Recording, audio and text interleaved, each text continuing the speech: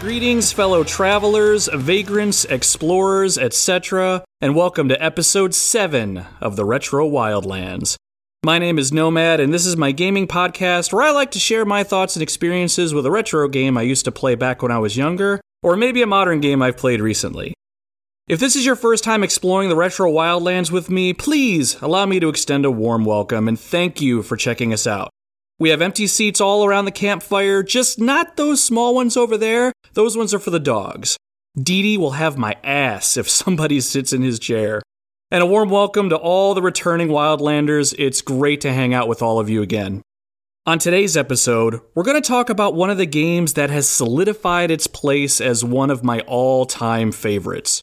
In 1996, the genre of survival horror was born with the release of Resident Evil on the PlayStation.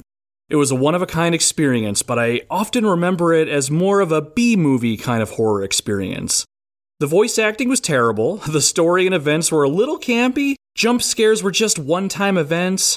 Now don't get me wrong, Resident Evil was a scary game, especially back in the day. The music was dark and foreboding, and even when no music was playing at all, you felt just that thick tension in the air. It will always be one of my favorites. A side note, Resident Evil was covered on the Retro Wildlands back on our first episode, so if you want to take a listen to that and gather my thoughts and a little bit of memory sprinkled in, you can give that one a listen too, so is that shamelessly plugging my own podcast? Yes it is, and we're running with it. But today, we're going to be fast-forwarding to 1999 and dive into another survival horror title. This one arguably changed the game, though, and I'm of course talking about Silent Hill. While Resident Evil had that campy sort of horror vibe, Silent Hill changed the formula up in a very interesting way. While Silent Hill had monsters and other in-your-face scares, Silent Hill excelled at psychological, atmospheric horror.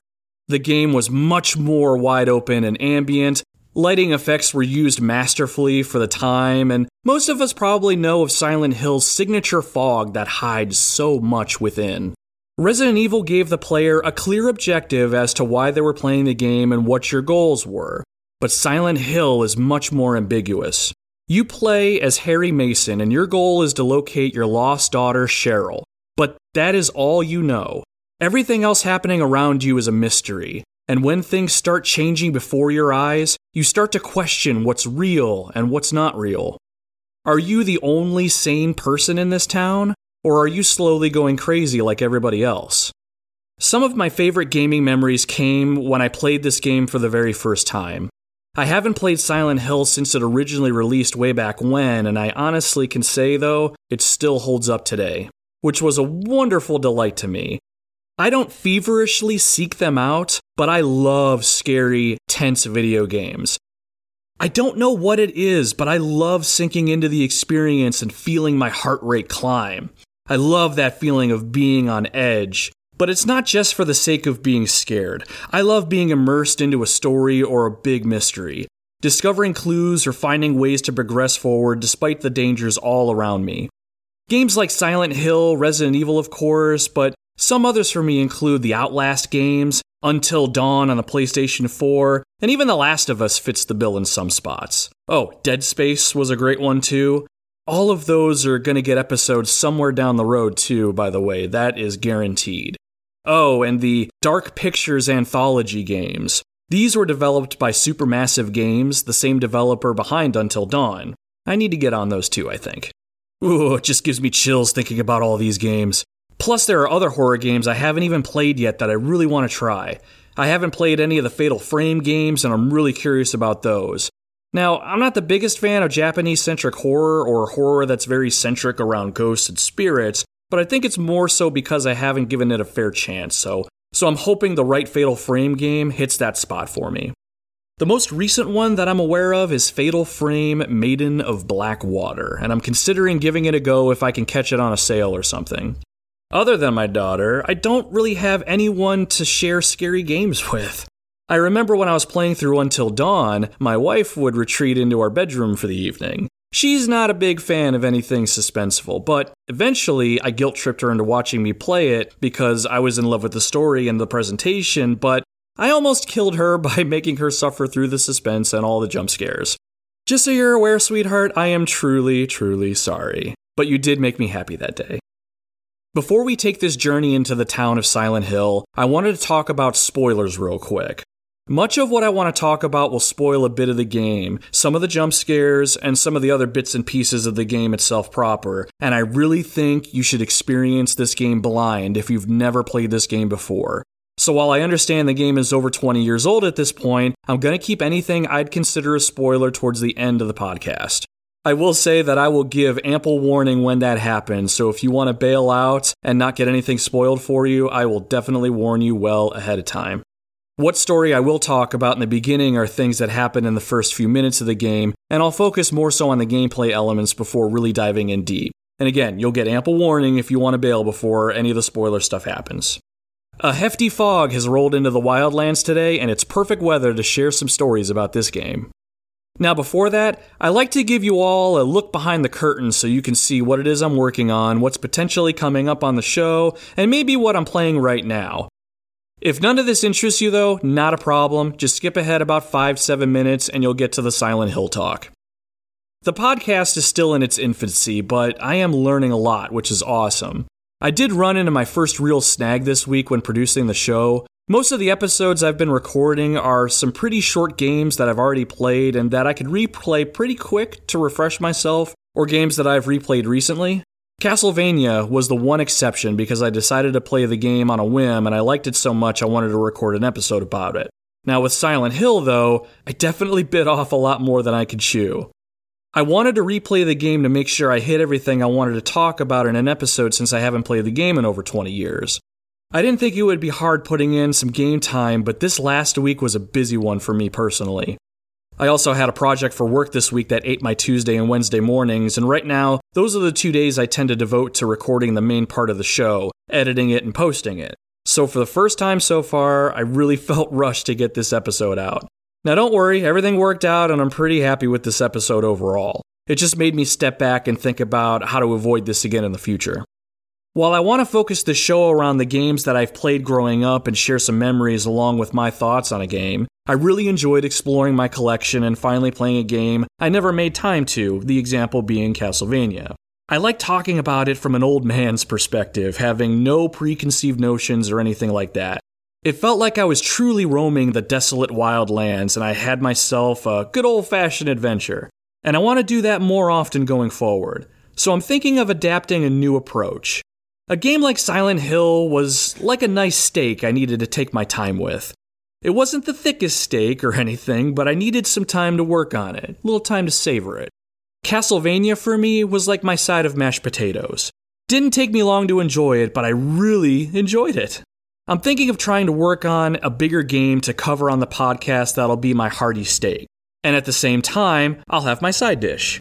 Maybe even a side I've never tried before. Just so if I need to put out an episode that's not a huge time investment but still good quality, I can work on one of those and have something to you every Thursday while I munch on my bigger steak. Now, that's the key and something I want to reiterate. The side dish analogy I'm using shouldn't devalue that game or the episode. I just need some sides on my dish so I can work through those while I go back and work on the bigger steaks. Does that make sense? Because, well, I hope so. Because halfway through I started to get hungry and I ramble a little bit when I get hungry. So what's on my plate this week? With the time constraints I've had this week with various things popping up in my personal and work lives, I still was able to pick up a new game to me and finally give it a whirl. I wanted something on a handheld to take with me so I could capitalize on chunks of downtime when I could. I went back to my first handheld love, the Game Boy Advance, and I fired up Metroid Zero Mission. As of the recording of this intro, I'm only about halfway through it, I think, but once I started playing it, I really couldn't put it down. That's another reason I want to take this plate of steak and side dish approach. Along with never playing a Castlevania game until a couple weeks ago, I've never played any of the Metroid games either. If I didn't make it clear in a past episode, it was the Sony PlayStation and games like Resident Evil, Final Fantasy VII, Parasite Eve, Tomb Raider, Metal Gear Solid, and all the others that really propelled me down the path of a gamer. I had good memories with the Nintendo and the Super Nintendo, but my exposure to their vast libraries are limited at best. Once I do make time for these games, I've been loving every second. So to that end, Metroid Zero Mission will most likely get an episode of the podcast. From what I recall, it's a remake of the original Metroid for the NES, with better visuals and a modernized soundtrack. I think I'll be able to finish it in the coming days so I can start building an episode around it, but no guarantee it's going to be the next episode. As I record this intro, I don't want to assume it'll be done by next week. We all know what assuming does. Something about asses and me, but whatever.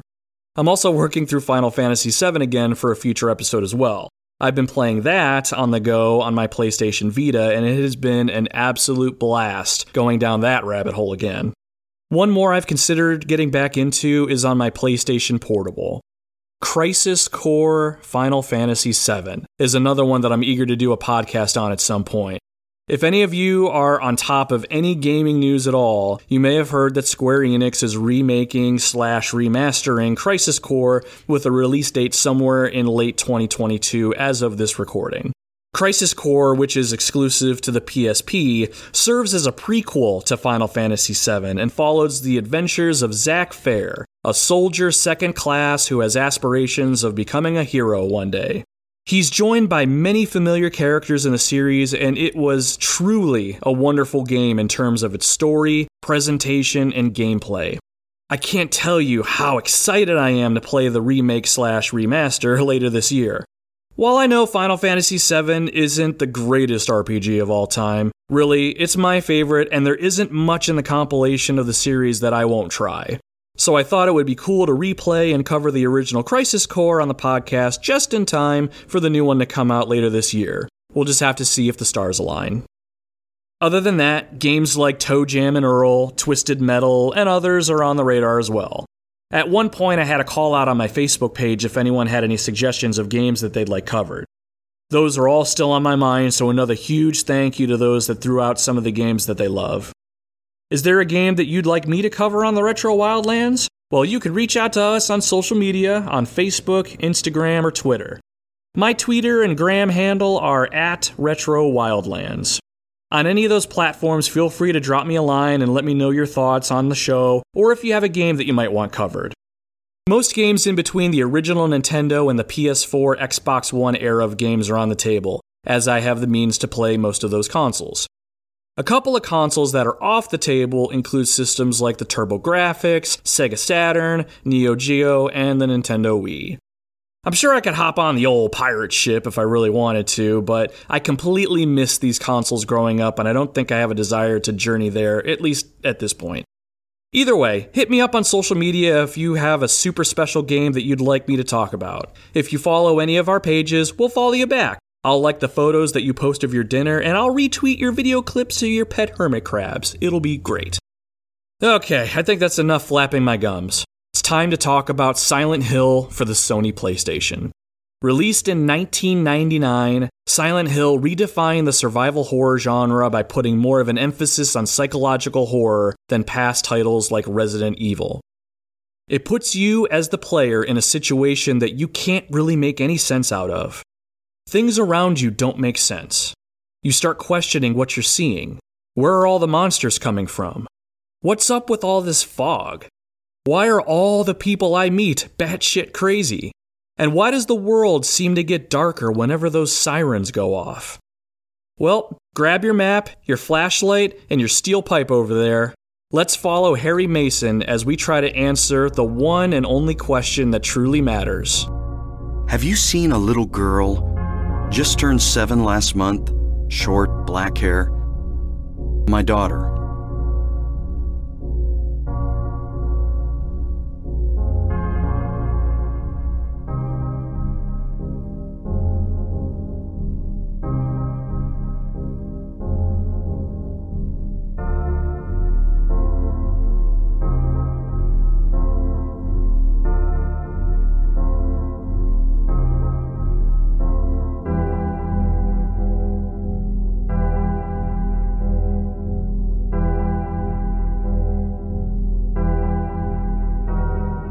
As I was sitting on the couch watching the opening CGI cutscene unfold that served as the opening to Silent Hill, I had absolutely no idea what was in store.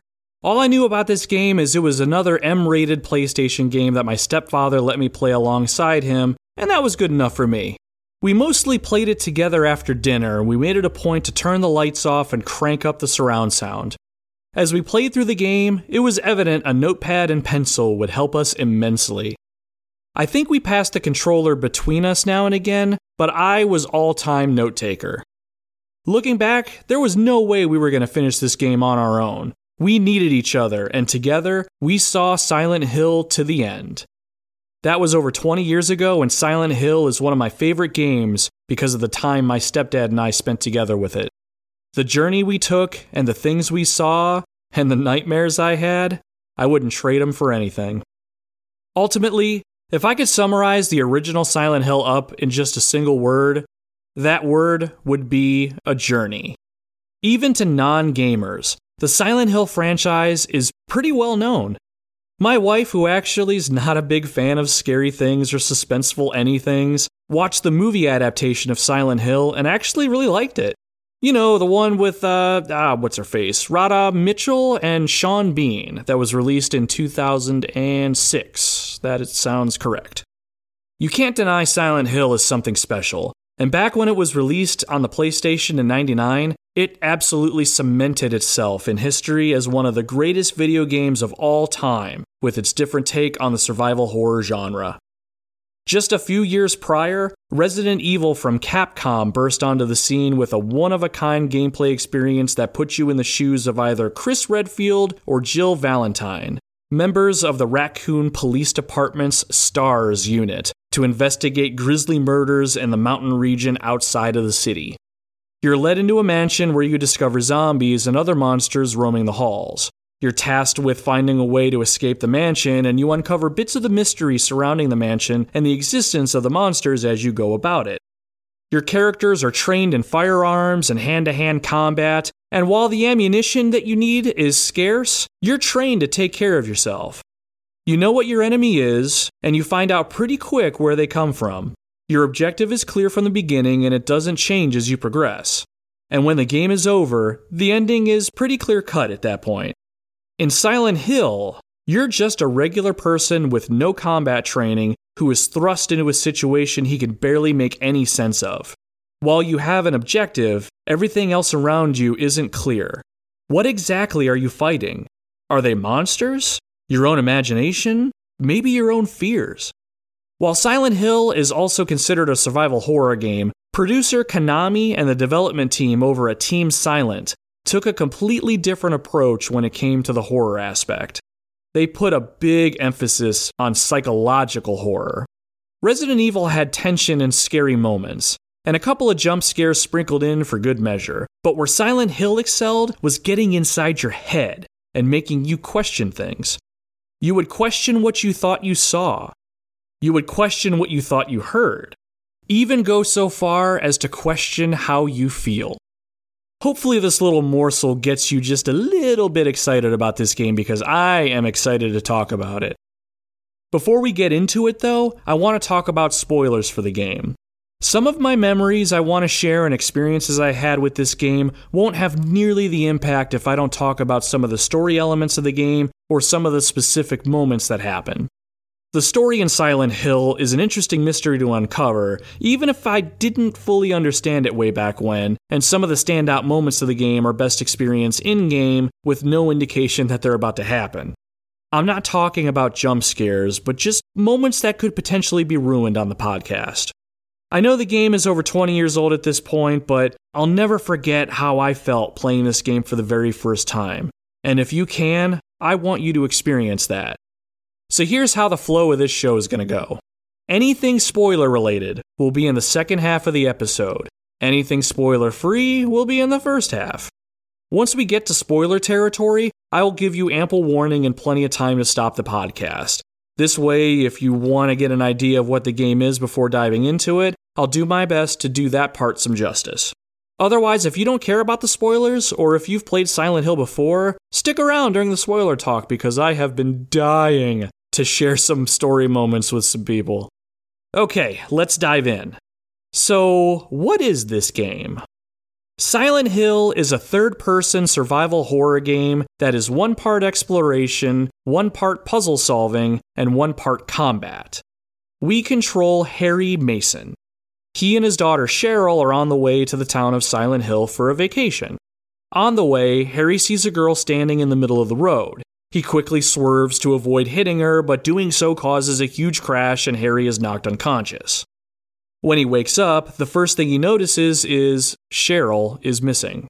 Panicking, like any good father would, Harry jumps out of his vehicle and starts to look for his daughter. You're in Silent Hill at this point, and you almost don't even notice the fog and the fact that it's snowing, out of season. Harry hears footsteps, and when he rounds a corner, he sees Cheryl moving down the road. At this point, the game gives us control of Harry directly. Cheryl is running towards an alley, and really your first instinct is to follow her. Right away, the game establishes the main objective and hammers it home fast. Find Cheryl. Find your daughter. I won't spoil what happens here exactly, maybe later in the episode, but as Harry eventually reaches a dead end, he falls unconscious and darkness descends on the town. When Harry wakes up, he's greeted by a police officer from the town of Brams, which is the next town over. Her name is Sybil Bennett. The two of them quickly come to a realization that something is very wrong with Silent Hill. Harry is quick to ask Sybil if he's seen his daughter, and Sybil unfortunately hasn't. Sybil decides she's going to leave and go get backup, but Harry insists on continuing the search for his daughter. If it's as dangerous outside as Sybil claims it is, Harry needs to find Cheryl and find her fast. Before Sybil turns to leave, she hands Harry a handgun for protection once she realizes he didn't have a gun on him or anything else to protect him. Real quick, young me never really batted an eye at this exchange. I mean, you have to get your first weapon to defend yourself somehow, so why not from a cop? Adult me, on the other hand, thought this was sort of funny that a police officer just hands over their sidearm to a civilian they've never met, claiming to be looking for their daughter that they don't even know for sure even exists, but I digress. It's at this point when you take control of Harry that the game truly begins, and it's up to you to figure out how to find Cheryl. What makes Silent Hill special in this way is it doesn't really hold your hand all that much. When you have control of Harry again inside the diner that you're currently in, a complete search of the premises reveals a few items that will help you down the road. There's a couple of health drinks that, upon further examination in the menu screen, heal Harry's health if he's taken any damage. Also found is a kitchen knife. It looks pretty weak, but when you mess with it a little bit by equipping it and giving it a good swing, you can swing it pretty fast. And maybe it'll serve as a good backup to your handgun. Spoiler alert, the knife sucks donkey balls, but moving on. Then you come across a map of the specific area of Silent Hill that you're currently in. The map shows the streets and a couple landmarks. Once you check the map out, Harry highlights the alleyway on the map where you originally saw Cheryl when you first got into Silent Hill. It's a good place to start, so even though the game doesn't really hold your hand, it gives you an objective by highlighting it on the map. How and when you go to that location is up to you, but we'll touch on that part of the gameplay a little later. You also find a pocket radio. You find out very quickly that the radio is probably going to be the most useful item other than the map.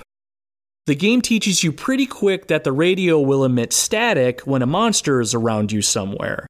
This is what you're going to use to get a feel for danger and potentially plan your route through the open streets of Silent Hill. When indoors, you can't really use the radio to avoid monsters in tight spaces, but oftentimes, you can't see what's in the room due to the angle the camera is facing or how dark the room is, so it's useful in its own right that way. If you want a true challenge, go ahead and turn off the radio and see how that helps. Once you collect all your supplies, you're on your own. Like I mentioned before, the game marks your objective location on the map, but it's up to you to get there. As you explore Silent Hill, you'll quickly discover that some roads may not be passable and other obstacles exist. As you come across these obstructions, Harry updates the map to reflect this, which is probably my favorite little detail of the entire game. As you move to interior locations like the elementary school or the hospital, you can find maps for those locations and Harry updates those maps as well. If you come across a door you can't open, Harry will draw a squiggly line through it. If the door is locked and can be opened with either a key or unlatching it from the other side, he'll draw a solid line. Doors that open with no issue will see Harry draw an arrow going through it. Other things are added to the map like points of interest too. It's fantastic for exploring, especially since a lot of the areas aren't too distinct. The hospital, for instance, has several floors and each floor looks identical in presentation and layout. You're going to be opening and referencing the map a ton as you play. As you explore, monsters of all kinds will be found roaming the streets of Silent Hill and in the locations you travel to. You'll need to combat them or avoid them as you look for Cheryl. Now, this is the one area of the game that is in stark contrast to the Resident Evil series during this time period.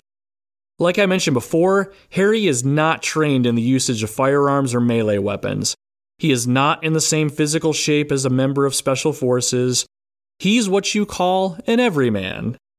This will become very apparent as you engage monsters that stand in your way. Now, I don't mean to say that Harry is ineffective at combat and unable to defend himself. He absolutely is. What you'll find out is Harry doesn't have pinpoint accuracy with a firearm, and he's rather clumsy when he swings a melee weapon around.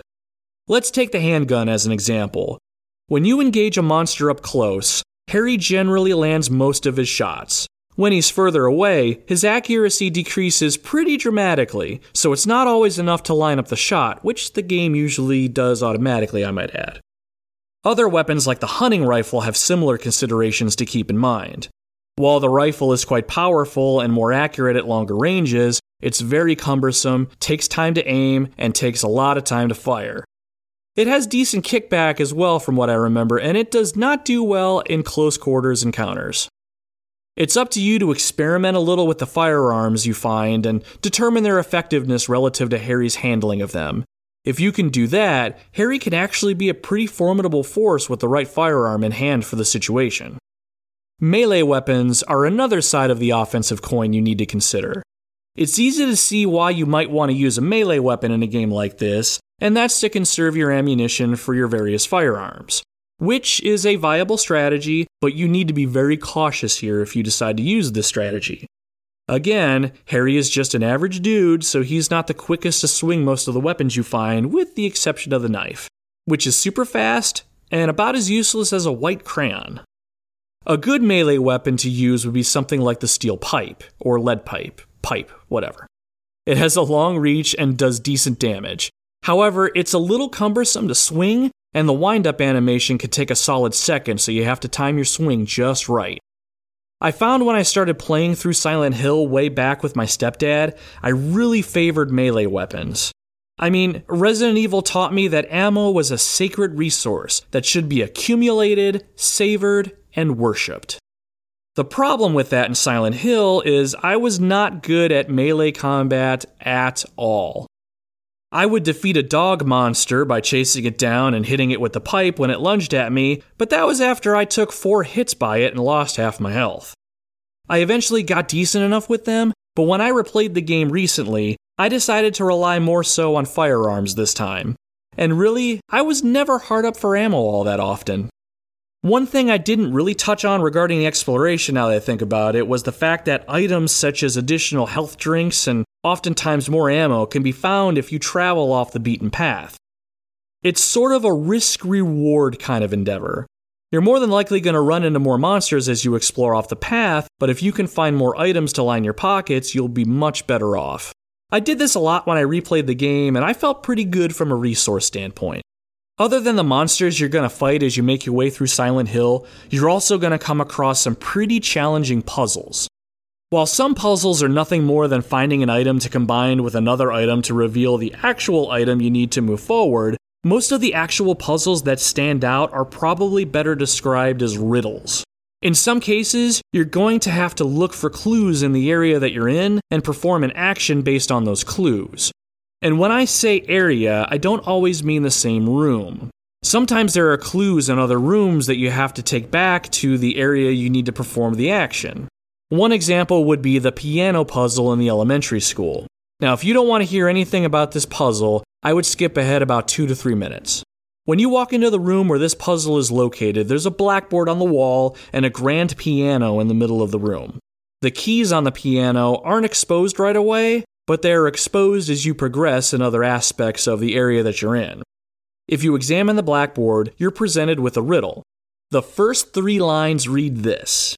First flew the greedy pelican, eager for the reward, white wings flailing. Then came a silent dove, flying beyond the pelican as far as he could. A raven flies in, flying higher than the dove, just to show he can. There's more, but that's the general gist. If you examine the piano, there's blood smeared over a few of the piano keys, and you discover you can play the piano by selecting specific keys. So what's the riddle here? Most of us probably already know, but a piano's keys are mostly white, but there are smaller black ones in there too. A dove and pelican are white, a raven is black. Do you get it? The birds in the riddle are the keys on the piano, and you have to figure out based on the riddle what keys to press and in what order. It seems simple in practice, but it took my stepdad and I a good couple hours. I mean, we were not that smart when it came to this sort of thing, but I argue the riddle was pretty hard, so whatever.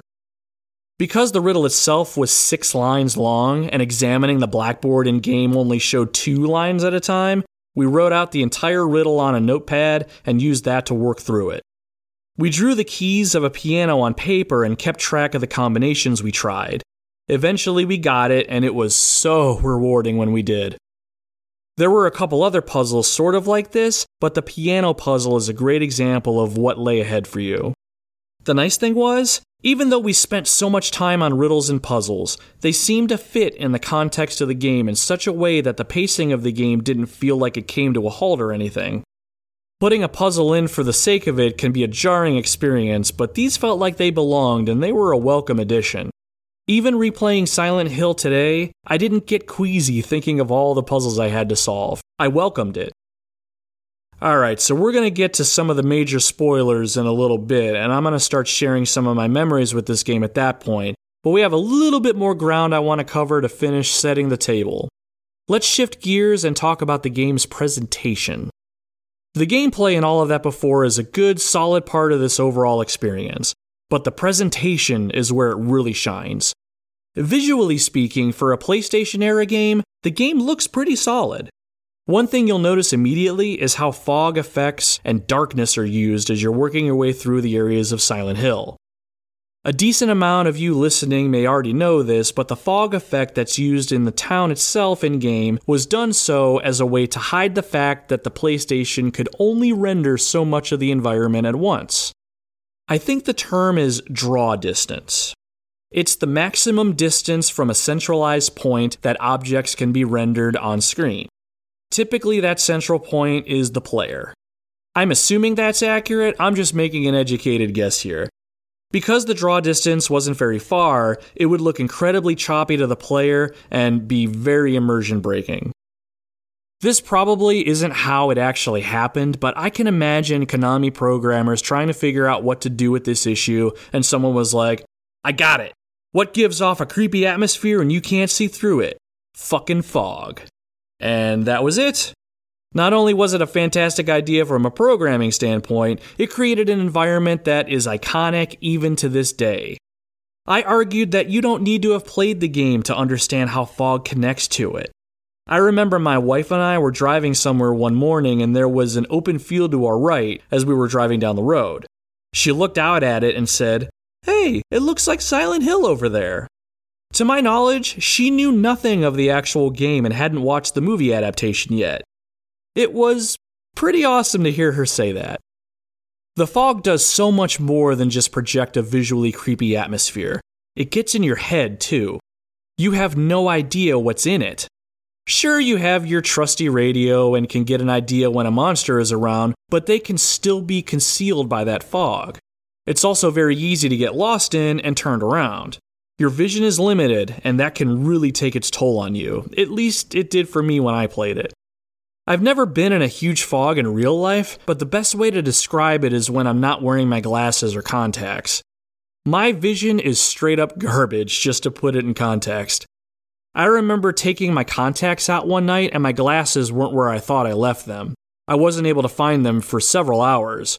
I could barely see in front of me, and worst yet, it was past midnight by the time I found them, so it was dark in areas of the house. Even with the lights on, I felt like I was just drifting aimlessly, and I got frustrated when I couldn't interact with things like the glass on the coffee table or plug my phone into the charger. I'm nearsighted, so I had to hold things up stupid close to my face. I mean, it sounds like a dumb comparison, but when I can't see what I'm doing and I can't interact with things, it gives me just a little bit of anxiety. And I have to imagine that's how being trapped in a thick fog with no end feels. At least that's how I felt sometimes in the game itself. I'd always make it a point to stay to one side of the road so I could always see a building and use that as a pathway forward. Now, the darkness in this game was something else as well. When the lights go out and darkness falls, it acts a lot like the fog from a gameplay standpoint. Whether you're outdoors or inside, the darkness is fully enveloping.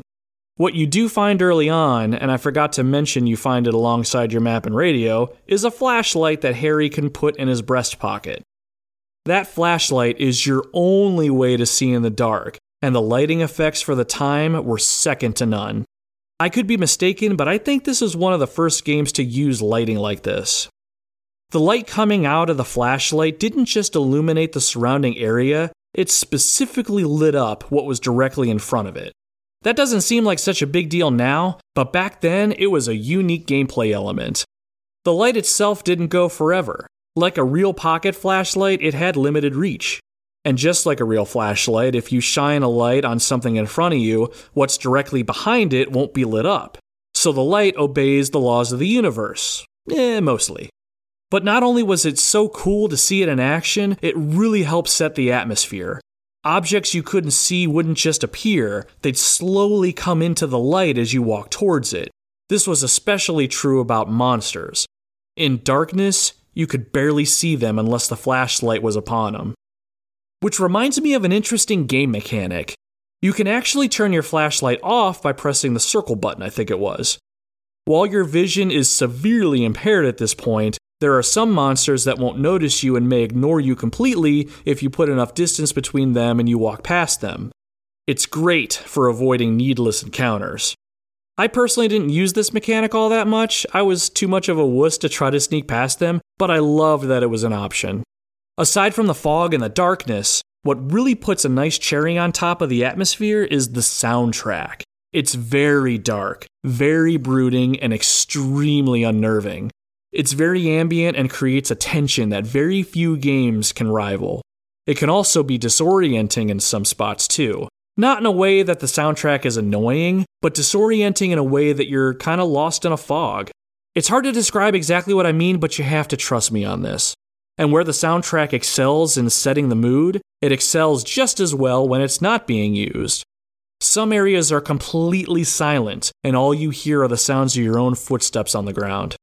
Now, one criticism I do have for other games in this genre, even Resident Evil, is that they can become sort of predictable. Example, in Resident Evil, zombies will appear in specific rooms and specific spots. While the camera might obstruct them, you have a better sense of where they are. The gameplay becomes very predictable, and you settle into a routine. The mansion is where you spend most of the game, and it becomes less and less scary and intimidating as you slowly conquer it by clearing out all the enemies and unlocking all the areas you want to explore. You get comfortable, and maybe a little complacent. That rarely becomes the case in Silent Hill. You never know when monsters will appear in the streets, and even though monsters can appear indoors, it's often dark and you just can't see them. Your light goes just a bit beyond arm's length, but not much further. You'll hear what's around you well before you actually see it. And what's more, you might even hear sounds of things lurking, but you never do actually see them. I walked into a restroom, and as I rounded the corner, the sobs of a child could be heard. Then they abruptly stopped, and all you heard was silence. In games like Resident Evil, if something made a noise, you could see it and you could confront it. Such isn't always the case in Silent Hill. It's things like that that always keep you on edge. You can never settle into a routine. You can never really conquer a location, even if you kill everything in it. The atmosphere will always make you think there's something out there, something just beyond the light. It's watching you, waiting for you to come within its reach. That is why this game is such a masterpiece in presentation. Now, the last thing I want to touch on are the game's controls before we dive into spoiler territory. The only real flaw or gripe I have with the game are the controls. The environment is rendered in 3D, so the camera tends to float around Harry as you're moving him around. It mainly stays behind him, but depending on what's in the environment and what obstructions are around, the camera may swing in front of him or off to the side.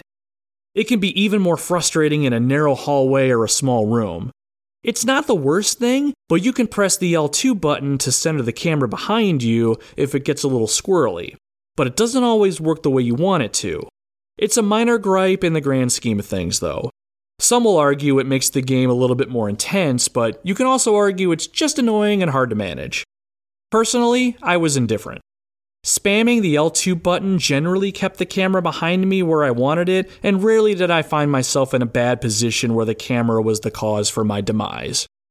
As far as moving Harry around, it's pretty easy to get him around places, but he does feel a little clunky at times. Silent Hill uses tank controls, much like Resident Evil does. What that means is pressing up on the directional button makes Harry move forward relative to the position he's facing instead of the camera's position. Left or right on the directional button will just turn Harry in that direction. He doesn't actually move in that direction. It's not nearly as cumbersome as Resident Evil was since that game had pre-rendered backgrounds. Since you're in a 3D environment in Silent Hill and you have the ability to move the camera behind you with the push of a shoulder button, it wasn't nearly as bad. And I personally love tank controls, so while the controls are certainly dated, I had very little issues with them, but still. Clunky, I think, is the best way to describe the whole experience altogether. And with that, I think I've captured everything I wanted to talk about regarding this game that isn't story-related or an experience spoiler. So to finish off the podcast, the protective film is coming off and we're going to talk a bit about the story as I understand it, and I'm going to share some of the stories that my stepdad and I shared playing this game way back when.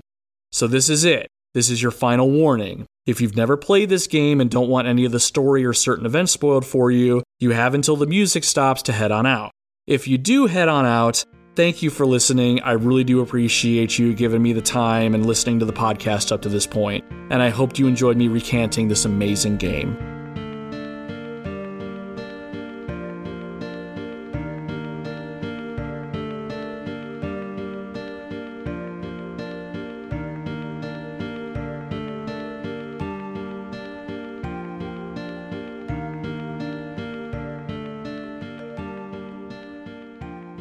Alright, now let's talk about all the juicy bits of Silent Hill.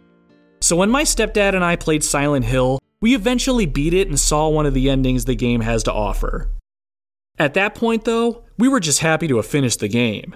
When the credits began to roll and we tried to process the story for the first time, we more or less came to the same conclusion. We had no fucking idea what just happened.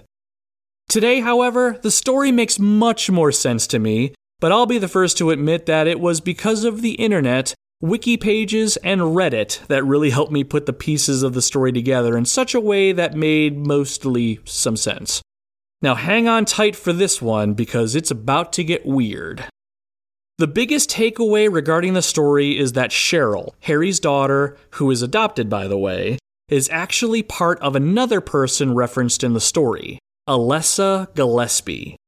Now, if there happen to be any diehard Silent Hill fans listening right now, I'm probably gonna fuck some of this shit up. Anyway, dating many years into the past, a cult calling themselves the Order tried to use Alessa Gillespie to give birth to their god into our world.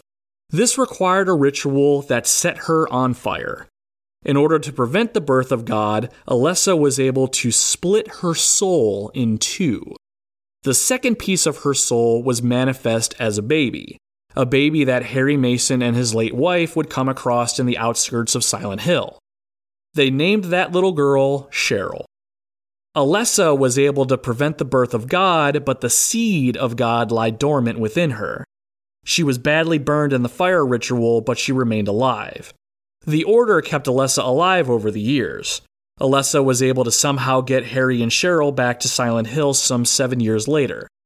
The internet says she cast a spell or something that compelled Cheryl to want to go to the town, and she somehow convinced Harry to take her there, so we're going to go with that. Once Harry and Cheryl arrive, Alessa projects an image of herself on the road, causing Harry to swerve and crash the car. The intent was to rejoin herself with Cheryl, becoming whole again. This would allow her the ability to die, since her mother, Dahlia, and other members of the Order were previously keeping her alive to one day try and use her to birth God. Are you keeping up so far? Now, once Cheryl enters Silent Hill, though, Alessa's psychic powers start to manifest, which is where the fog comes from. And more than that, Alessa, who is still bedridden after all these years and in constant pain, projects that torment into the real world, and that's where the other world comes in. I didn't talk about the other world up to this point, but now's the perfect time, I think. You get your first glimpse at the other world pretty early in the game. In the distance, you hear sirens, kind of like the sound during an air raid. The first time the other world descends on you, it's almost subtle. You can almost barely hear the sirens in the distance. As the game progresses, the sirens get louder, and times when you're thrust into this world become much more intense. And Harry even mentions out loud how things feel more painful, and how it feels as though the fabric of things around him is actually changing. At one point, Harry is quoted saying, "Rather than from a reality shifting into a nightmare, this is more like reality becoming a nightmare." Visually speaking, the other world is a dark, rusty, and bloody place. Typically what that means for the gameplay is you have a normal location, then you have its otherworld equivalent. Take the elementary school and the hospital. When you solve all the riddles and find your way through the school, the world transforms and the otherworld descends upon it. Now you have to navigate through the dark version of the school. If you reopen your map, you'll find that all the marks that Harry left on it are gone. It really is like a brand new place. Doors that opened before don't open anymore. Pathways that were clear may be obstructed. New enemies may be roaming around in the darkness too. It's a really awesome concept. When I was younger, the other world genuinely made the hairs on the back of my neck stand on edge. Probably goes without saying, but the other world was enveloped in complete darkness, so you only had your flashlight to rely on for guidance. The soundtrack, which was still pretty ambient, shifted to a more metallic, industrial type of ambience, and it made the world much more menacing. Just being in it made you feel anxious. A couple of my favorite otherworld moments happened in the school. I remember walking through a classroom and there was an old school telephone on the table. You examine it and Harry comments that there's no dial tone or the phone doesn't work. As you turn to leave the room, the phone starts to ring, and it rings loudly. I was working the controller during that scene, and it startled me so much I dropped it on the ground. The game took over, and Harry walked over to the phone and he picked it up. On the other end was the voice of Cheryl. She was alive and she was pleading for help. She sounded really scared. As soon as we're registering what's happening, the line goes dead and you hear that tone you hear when a landline disconnects. Harry hangs up the phone and silence. The game gives you back control and you move on. It was so eerie. I remember looking up at my stepdad and we both just said nothing. What was there to say? Another moment in the school that sticks out in my mind was the locker room area. In the normal version of the school, you enter a locker room and you hear something banging like you're stuck. As you round the corner, you see one of the smaller footlocker doors moving as the banging continues. You don't want to, but you know you have to open it. As soon as Harry reaches his hand up to open the door, a cat bursts out. Ah, fucking cat! It scampers away, and right as our heart rate begins to settle, you hear these inhuman sounds and the cat just screams. It sounded like a monster off screen got a hold of the cat. I shivered, but I thought that was the end of it. Good jump scare, haha, you got me. But then you come across the same locker room in the other world. Once you enter it, you hear the same noises. Something banging like it's stuck. As you round the corner, the same footlocker door is moving back and forth. This time, though, blood seems to be seeping out from behind the door. You don't want to, but you know you have to open it. As soon as Harry reaches his hand to open the door stops moving. After a brief moment, the door creaks open to reveal nothing inside. You get control of Harry back, and that's it.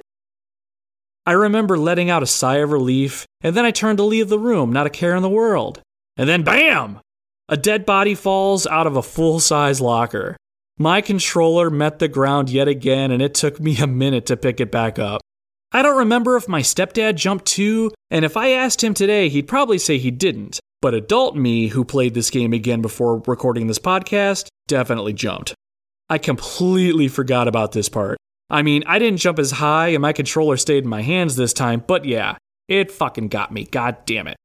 I don't think there were many other jump scares like that though. Oh, for those of you who've played this game, who remembers those little child ghost apparition things in the school? You can't see them until you shine your light on them, and they just make the radio go nuts, so you're frantically trying to figure out what monster is in your immediate vicinity, and then you hear it. This super loud, super sharp squeak. Like, what in the hell? Then when you see the little ghost thing on the ground wobbling around, it's like, oh, it's just you. Fuck off, ghost child. They don't hurt you or anything, but it's an interesting addition to the scary atmosphere. Now, if there's one spot in the game that's stuck with me over the years, it's the refrigerator with the monster in it. When I replayed Silent Hill recently, I didn't get a chance to finish the game before recording this, so this part is strictly from memory. So if I get some details wrong, it is what it is. You come across this fridge. The doors are closed, but there are two chains hanging off the doors that aren't connected. It's pretty out of place where it's set up in the room. I think it was like right in the middle of it. I also can't remember if you get any indicator if there's anything in the fridge, but there it is, right in front of you. Some sort of monster is in the fridge. I don't recall what the trigger was specifically, but if you move past the fridge and try to go into the next area, a tentacle or something shoots out from the bottom of the fridge and grabs Harry's leg. He falls over, and while he's kicking and screaming, he's pulled right into the fridge. The screen fades to black as Harry is screaming. Then the game over screen pops up, and that's it. I was fucking traumatized once the realization of what happened set in. I stared at the screen, mouth hanging open. It just chilled me to the bone. And Harry's scream, I don't know what it was, but it just stuck with me. Man, it's giving me the willies just thinking about it. Brr. Now I've got one more story to share before I wrap up the episode. Later in the game, you come across this puzzle I can best describe as the Zodiac puzzle. There are pictures of zodiac signs. Libra, Pisces, Aries, and Cancer, for instance. You have to put the correct numbers below each zodiac sign, and if you do that correctly, you get access to a key item you're looking for. But what are the numbers and how do you come across them? You have absolutely nothing to go off of. Just the pictures of the zodiac signs. So for Cancer, you have a picture of a crab. Aries has a picture of a ram. And that's all you got. Go do the puzzle. Now, I mentioned this puzzle in episode 0 of the Retro Wildlands, but it literally took my stepdad and I 3 days to solve this puzzle. For 2 straight nights, we would throw theories back and forth. We did trial and error, all the while keeping track of what we tried on paper. Now, each day was probably just a couple hours of gameplay, just to point that out. Now, on day 3, I remember staring at the Cancer crab. Then I switched to the Aries ram. To this day, I don't know how this came to me, but I took notice of how many appendages each animal had. The crab had 8 legs and 2 arms, so 10. The ram had 4 legs. Holy shit, that was it! Under the key item, there was Sagittarius, 4 legs, 2 arms, so 6. Taurus, the bull, 4 legs. Then Gemini, 2 people, 4 arms, 4 legs, total of 8. I entered in those numbers. 6, 4, 8. Click. The key item dropped. Then the clouds parted, the sun shone down upon us, and a choir of the most angelic angels began to sing. My stepdad and I high-fived, and I felt like $1,000,000. This right here, I mean, it sounds dumb, but it's by far one of my favorite gaming memories ever. Hell, it's one of my favorite memories, period. Still makes me smile thinking about it. We entered Silent Hill with no sense of where we're going and what's going on, but in that moment, we made Silent Hill our bitch. And with that, I think we've hit the end of the foggy trail. All the memories aside, Silent Hill, even after 20 years, remains the gold standard when it comes to psychological horror games, and in some ways, even adventure games as a whole. Silent Hill finds a way to make you want to explore and find all its secrets, and it has a way of never making you feel like you're ever safe. It makes you feel vulnerable and exposed, but it can also make you feel empowered. Just when you think you have it all figured out and you get comfortable, the world itself changes all around you and robs you of any sense of security or conquest. You're just a visitor here, and an unwelcome one, and the world around you will see you suffer. If not physically suffer, it will send you down a spiral of mental anguish. It will make you question what you think you know, what you think you saw, especially the noises you think you heard. Silent Hill offers an experience that sticks with you for many years. Much like the residents within or those that visit the town, you leave with a piece of it forever buried within you. Well, that's if you ever leave at all.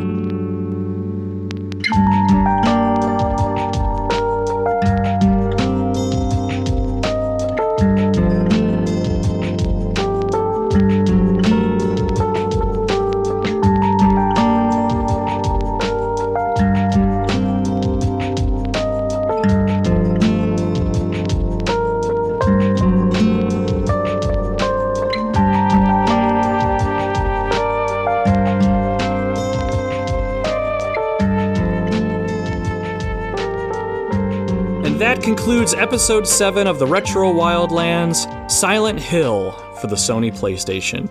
Thank you very much for taking the time to listen to the show today. I really appreciate it. It was an absolute blast going back to that haunted town and reliving some of the memories that made it so special to me.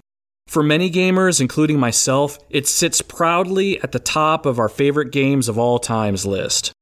Over 20 years later, I feel like it still holds up against some of the best games of our generation. If you like the podcast and want to show it or myself some support, please leave a good review on your podcasting service of choice or drop me a line on Facebook, Twitter, or Instagram and let me know what you think. You can also help spread the word and tell your friends about the Retro Wildlands, or, better yet, tell the people in line with you at the grocery store while you wait for that one person to figure out how to work the self-checkout counter, then screws it up by double scanning something and needs assistance to fix his fuck-up.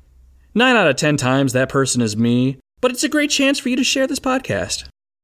So what's coming down the pipeline next week? There are a couple of candidates for our next episode, but I'm not entirely sure what game I'm going to run with next week. So I'll do the sleazy thing this week and have you keep an eye on our social media feeds for updates on what's coming out next Thursday. I have a couple games I'm working on that I played when I was little, and a couple I've picked up for the first time that I'm really digging right now. We'll just have to see where the trail takes us. Until then, my friends, my name is Nomad, and you can find me roaming the Retro Wildlands.